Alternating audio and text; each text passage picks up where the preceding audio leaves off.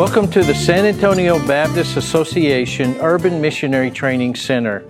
We offer a number of videos in relation to learning how to be an urban missionary. In this next video series, How to Judge Spiritual Movements, today we are looking at the first fruit of a spiritual movement. True spiritual movements of God will exalt Jesus Christ. That's the first fruit that I see in Scripture as we study spiritual movements. It is Christ-centered. It is exalting Jesus Christ. It's not exalting a personality. It's not exalting a movement or a culture or a language or any other thing. It is exalting Jesus Christ and Him crucified.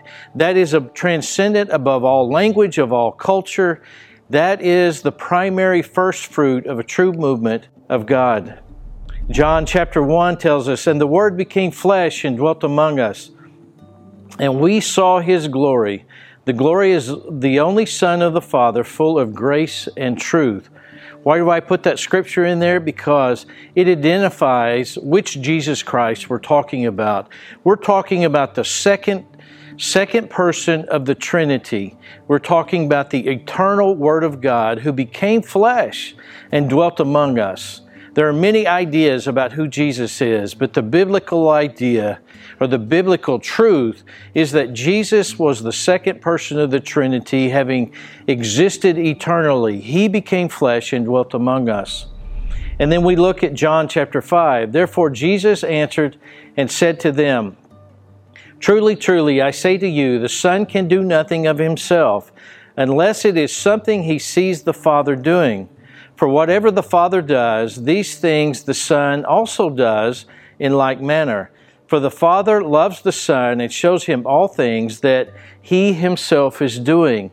So when we look at the exaltation of Jesus Christ, we are knowing that in Scripture that Jesus is connected with the Father, and that the Father is a part of this. The first person of the Trinity, the second person of the Trinity, and in our next video, we will be talking about the third person of the Trinity. But a true spiritual movement of God will always exalt Jesus Christ. Jesus said in John 16, and this is a very important passage in this regard, "But when He, the Spirit of truth, comes, He will guide you into all truth. For He will not speak on His own initiative, but whatever He hears, He will speak, and He will disclose to you what is to come. He will glorify Me, for He will take of mine and will disclose it to you. All things that the Father has are mine, therefore I say that He takes of mine and will disclose it to you." Many times in spiritual movements, people like to look at signs and wonders and manifestations and focus on that. But in the Scripture, true spiritual movements of God, focus on Jesus Christ.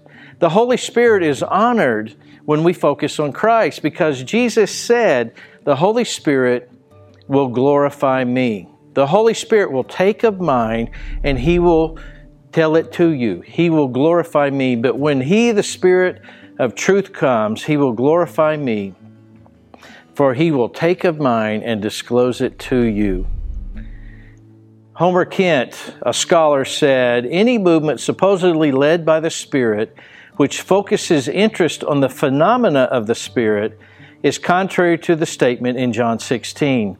The Holy Spirit is honored when Christ is glorified in our lives." If we want to honor the Holy Spirit, we exalt Christ. Because Jesus said, when the Spirit comes, He's going to reveal truth. Truth is a person. Jesus said, "I am the way, the truth, and the life." Truth is not some concept or some idea. Truth is a person. So Jesus said the Holy Spirit will lead us into truth. He will lead us into Christ. A well-known Baptist scholar who is deceased wrote this: "This within itself is a good test as to whether or not a system of religion is of the Holy Spirit. Any theology which exalts the Holy Spirit above Jesus is not of the Holy Spirit." Leon Morris, another well-known scholar, says, "The work of the Spirit is Christocentric. He will draw attention not to himself, but to Christ. He will glorify Christ. It is the things of Christ that he takes and declares. His ministry is to build upon and is a necessary sequel to that of Christ. There is no division in the Godhead. There's no division between the Father, the Son, and the Spirit. Just as the Spirit is concerned to set forth the things of Christ, so he is concerned to set forth the things of the Father. There is no division in the Godhead. The Spirit of God lifts up Christ. In Acts chapter 2, we see that Peter preached under the power of the Holy Spirit. And what was the message that the Spirit of God anointed that day? It was the message that Peter preached, but Peter was anointed of the Spirit. And what did the Spirit of God anoint that day? It was the message of the death, burial, and resurrection of Christ. That was the central theme. In Acts chapter 4, we see then Peter filled with the Spirit once again, the Spirit leading him to say these things.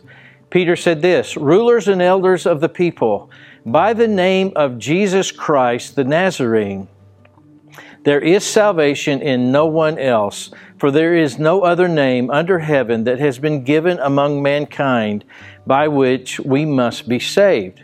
What did the Holy Spirit anoint on that day?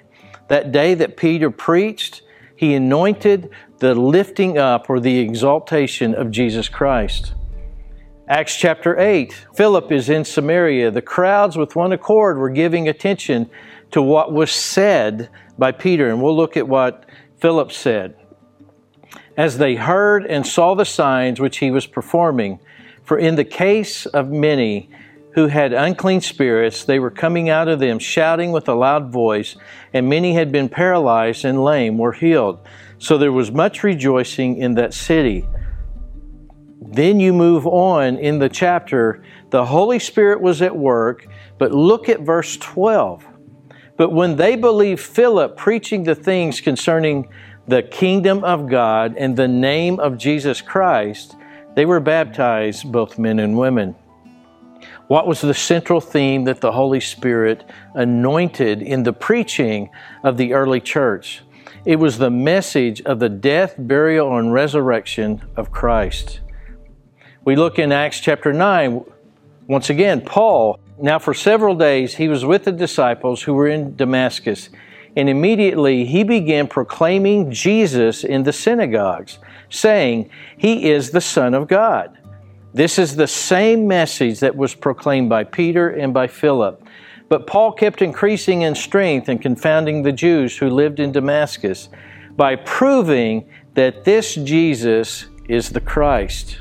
Central message again. Barnabas and Paul in Pisidian Antioch. Therefore, let it be known to you, brethren, that through him forgiveness of sins is proclaimed to you, through Jesus. Acts chapter 14, Paul and Barnabas in other cities, and they fled to the cities of Lycaonia, Lystra, and Derbe, and the surrounding region, and they continued to preach the gospel. So what's the gospel?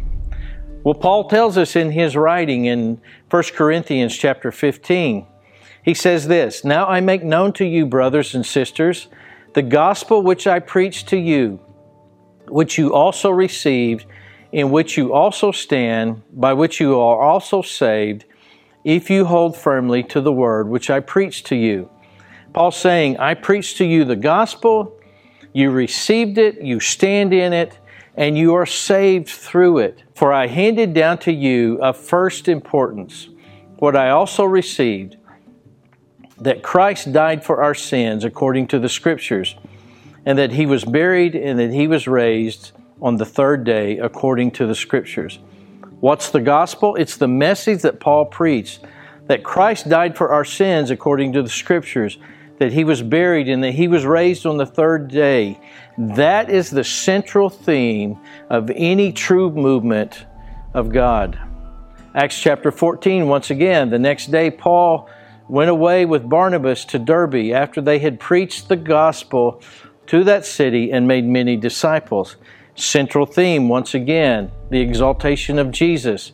Acts chapter 17 in Thessalonica. And according to Paul's custom, he went to them and for 3 Sabbaths reasoned with them from the Scriptures, explaining and giving evidence that Christ had to suffer and rise again from the dead, saying, "This Jesus, whom I am proclaiming to you, is the Christ." Paul in Athens. Also, some of the Epicurean and Stoic philosophers were conversing with him. Some were saying, "What would this idle babbler wish to say?"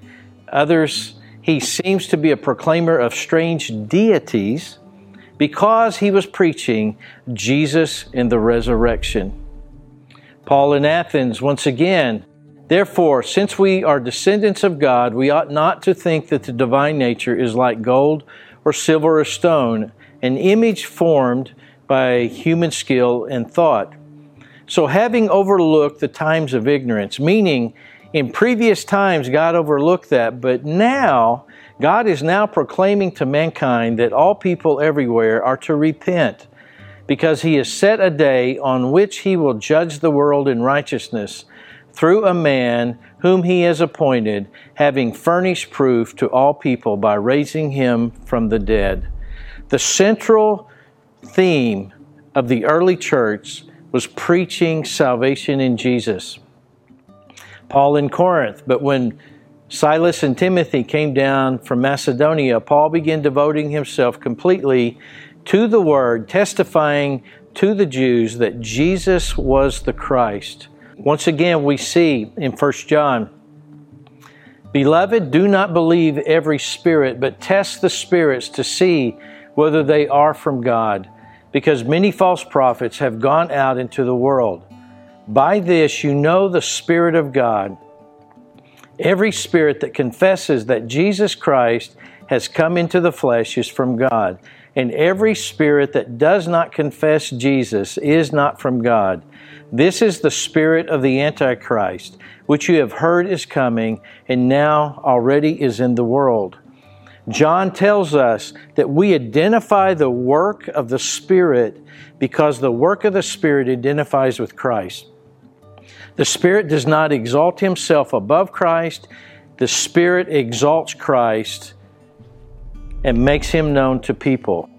Our first spiritual fruit is true spiritual movements of God exalt Jesus Christ. Such spiritual movements exalt Jesus Christ, not the Holy Spirit. The Spirit of God is not promoted above Jesus, but He is acknowledged in His true work by lifting up Christ. Many people complain that we don't acknowledge the Holy Spirit enough. But Scripture tells us that the Holy Spirit is acknowledged in His rightful role and place in the life of the believer and in the life of drawing people to Jesus when Christ is exalted. Take this fruit, the fruit of exalting Jesus, and judge any spiritual movement that you see or read about in the past. I hope that you join us for our next video. We'll be looking at spiritual fruit number 2.